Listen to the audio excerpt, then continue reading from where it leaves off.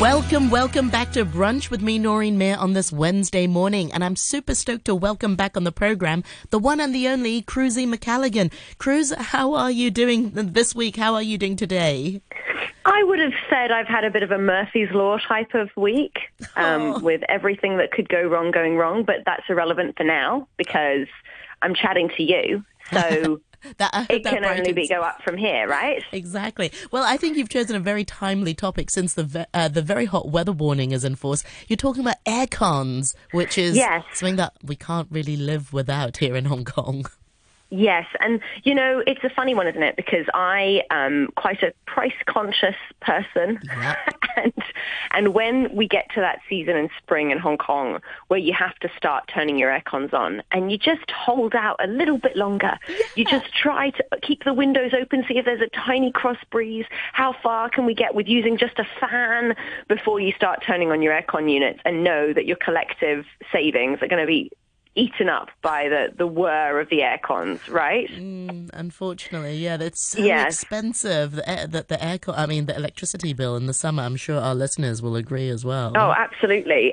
But then at the same time, you know, you always think, I go through this thing in my mind, probably quite pretentiously, thinking, do we even need aircon? There are people in the world in hot climates who don't have aircon, and they do okay. But actually, you do. You absolutely do. Human beings are very, and I'm going to talk about this today very briefly, but, you know, we are adaptable, but also we're not nearly as hardy as most other species, to be honest. We're pretty wimpy. You know, like we need an ideal temperature to kind of function. And if anyone has been outside in the heat, I just went out to run some errands this morning, trying to get them out of the way before the middle of the day. And already I was grumpy and hot. I couldn't remember what I had come out to get, you know, all those things. The heat affects us. It really affects us. So air conditioning. So we have air conditioning, right? Or most people do. Now, of course, early artificial cooling started with chemical reactions. So this was before mechanical engineering. And in the 18th century, Benjamin Franklin and a chemist called John Hadley discovered that liquid evaporation caused a decrease in temperature even below freezing point. So they tested different liquids with a thermometer, observing that water decreased the temperature when evaporated. And they also found that different liquids had different levels of cooling and things like that. Alcohol lowered the temperature much more than water, et cetera, et cetera. So they made all these things, and they started, they started experimenting with ammonia to see how they could cool down the air, even though, ammonia is not currently used because it's very poisonous. It was a bit of a breakthrough discovery that contributed to like refrigeration as we know it today.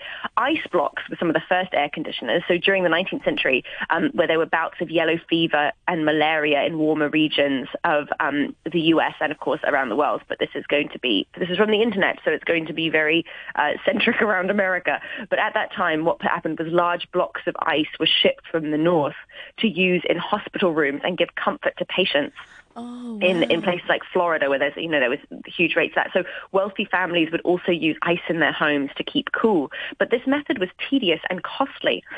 So there was a physician called Dr. John Gorrie, who decided to take matters into his own hands, and he created an ice machine in 1851. And it used a scientific principle which we still use in modern refrigeration, that is, rapid gas expansion causes cooling. And his invention allowed air to be condensed with the use of two force pumps, and the compressed air was then directed through coils under cooling water into a low-pressure tank, where it dropped the temperature under freezing point. Now, this was very interesting. This is a really interesting development. And it paved the way for kind of modern air conditioning. But modern air conditioning wasn't actually invented to keep us cool in our homes. It was actually invented to dry ink because, so it's really interesting. At the beginning of the 20th century, a publishing company commissioned an engineer to deal with a humidity problem in their building because the humidity levels were preventing ink from fully drying, making it smudge, and also causing the magazine pages they were printing to wrinkle and deform in summer months. So this guy there was a guy called Willis Carrier, and he successfully created a system to control humidity. And this was, commercializing it and naming his system Apparatus for Treating Air.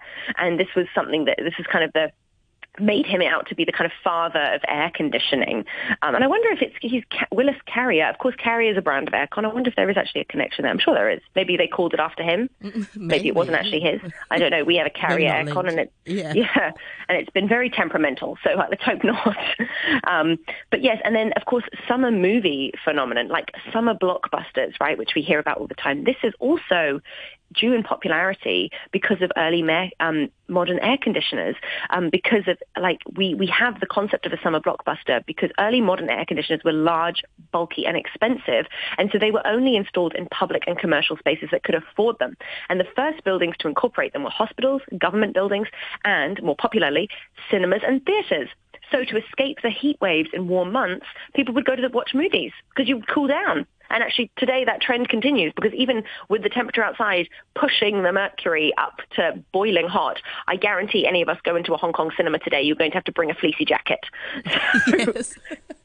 You know what I mean? And even getting on a bus as well, on a city bus, it's really quite cold. From when you're just waiting at the bus stop where, I don't know, I want to say 40 degrees. I'm pretty sure it's 40 degrees on the roadside. Yeah. And you get on the bus and it's like 17 degrees or something. Absolutely. I think that, it does create a bit of a health problem, doesn't it, if we're going from hot to cold, hot to cold, hot to cold.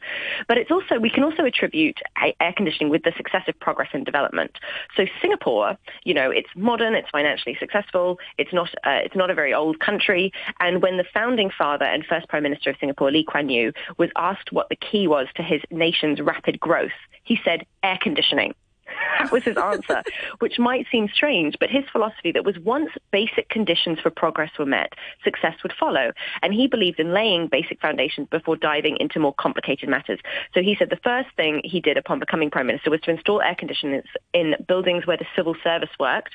And this was the key to public efficiency, which is very, very interesting. I mean, obviously, we can scrape below the surface and every country has its problems, but it's a very interesting concept that basic need needs to be met. And modern medicine has greatly benefited from air conditioning because, the development of medical research was very hard when you didn't have air conditioning. Unstable temperatures meant it would be very difficult for chemical laboratories, climate-controlled equipment.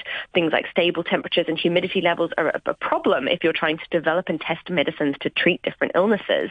And of course, things like particle filters and ventilation are also important when we talk about air conditioning as well. And of course, aircon makes it possible to live in inhabitable regions. So places like Dubai or Las Vegas, desert climates, have very thriving economies, both of these places, for better or worse, and they're both surrounded by deserts. So despite their naturally unfavorable weather conditions, people aren't going to choose to live in the middle of the desert. Both have grown because they are able to, they have populations that have air conditioning. So you're not going totally nuts the whole time from heat. But, what's interesting as well is when I was talking about, whether, it's this sort of luxury air conditioners. And I think we still have this concept of air conditioning being a luxury, if you know what I mean. But actually there's a big argument now in a world where climate change is a proper problem that air conditioning should be a human right.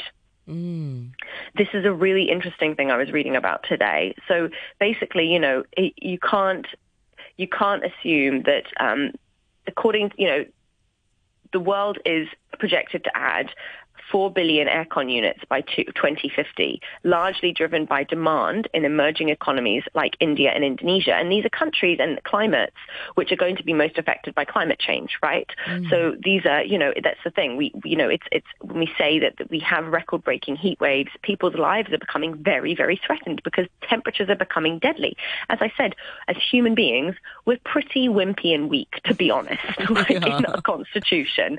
But even that, every human being doesn't deserve to suffer in extraordinary heat.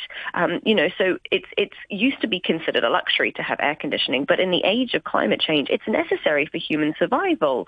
And this is creating anxiety for a world, overrun with air conditioners. But of course, you can't decide who doesn't get aircon and who should get aircon because all human beings deserve to feel comfortable and not die from horrible heat-related deaths. That's the reality. But of course, the problem is that we talk about energy efficiency. The more air cons we're putting out, the more energy usage we're using, the more we're affecting the way that our world is developing. So it's kind of a difficult and quite stressful cycle as well. They think that air cons could account for 20 to 40% of the peak load in India's power grid by 2050. Right? So that's huge. That's 20 to 44% of the whole country's use. And if that power is supplied by fossil fuels, the increase will have it's just going to run out. Yeah, we're not going to have any. Absolutely, and have impact on global greenhouse gas emissions as well. So, we need to cool down the planet, but we also need to cool down ourselves. So it's a really, really tricky one. We can't ditch the aircon, and that's not the goal either. Is it sort of like a catch-22? Because the more we use it, the more greenhouse gases is being released, so the atmosphere feels hotter. I often feel like that when I walk past a car and they've got their aircon, they're sitting inside and with idling engine. And I think, gosh, I'm really hot out here. And I can imagine it's really hot for them in the car as well, for him in the car. But then it's sort of like a vicious cycle.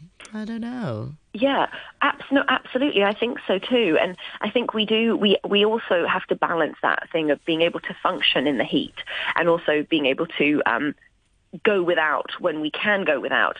So even, like I mentioned, mortality rates can skyrocket during heat waves. There are other detrimental impacts. So high temperatures have been shown to disrupt labor productivity, which causes massive economic loss in places like South and Southeast Asia, Sub-Saharan Africa, Central America.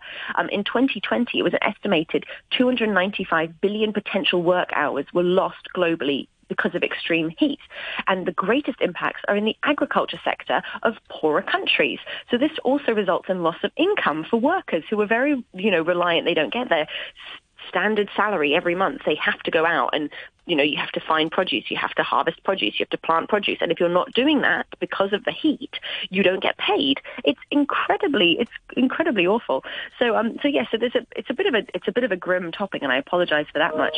But it's definitely the fact that, first we have to accept that adequate cooling is an urgent human need in a warming climate, and that the disruption caused by extreme heat will keep growing. So we need to have access to equitable cooling technologies. And I think this is coming along. In Hong Kong, every time I chat I read about some of the developments happening in our universities here and stuff like that, it is remarkable, actually, Noreen, some of the progress people are making. So, if anyone does have some incredible skills to apply to this incredibly difficult and complicated problem, I'm sure they will. But of course, in the meantime, your best thing to do as the average consumer is make sure that you have your own efficient and energy efficient units of aircon. Go without Always when you check the can go without. labels. Yep, Yeah. absolutely. Go without when you can go without. Maybe don't sit in an idling car with your engine on. That's also a pet peeve of mine. I hear you there. I'm like, you've got your little cooler box. Well, but I absolutely understand that too. So that's one of those things. Now, I have one quote today that I can finish on. An aircon quote. Oh, I was expecting you not to. Air conditioning quote. Amazing. I do. I have one air conditioning quote. And you know what? A lot of them actually were just people kind of almost like the quotes I found, but like humble brag about, like, when I was young, we didn't have air conditioning. And I was like, I understand that would have been awful growing up with no air conditioning in different countries and things like that. But people like almost like a badge of honor, like, my first car had no air conditioning. And those are those kinds of quotes. And I'm like, yes, that sounds very unpleasant. Definitely. But today, I think we'd be very difficult to go without with some of these things. Anyway, Garrison Keillor said, it was luxuries like air conditioning that brought down the Roman Empire. With air conditioning, their windows were shut. They couldn't hear the barbarians coming. So I think it's a quote just mainly about that sometimes our creature comforts distract us. Yes. But otherwise, I won't lie, I will be cranking my aircon for a very long time over the next couple of days.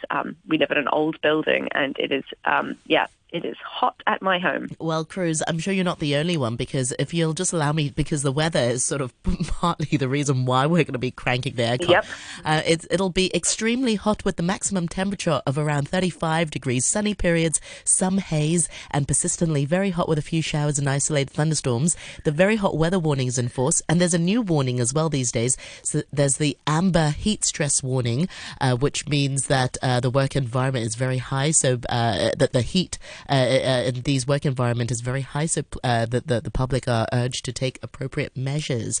So I can understand why people be cranking up the AC. Well, thank you so much for this very insightful column, and I look forward to more chats with you next week. Thank you so much, Cruzy. Bye.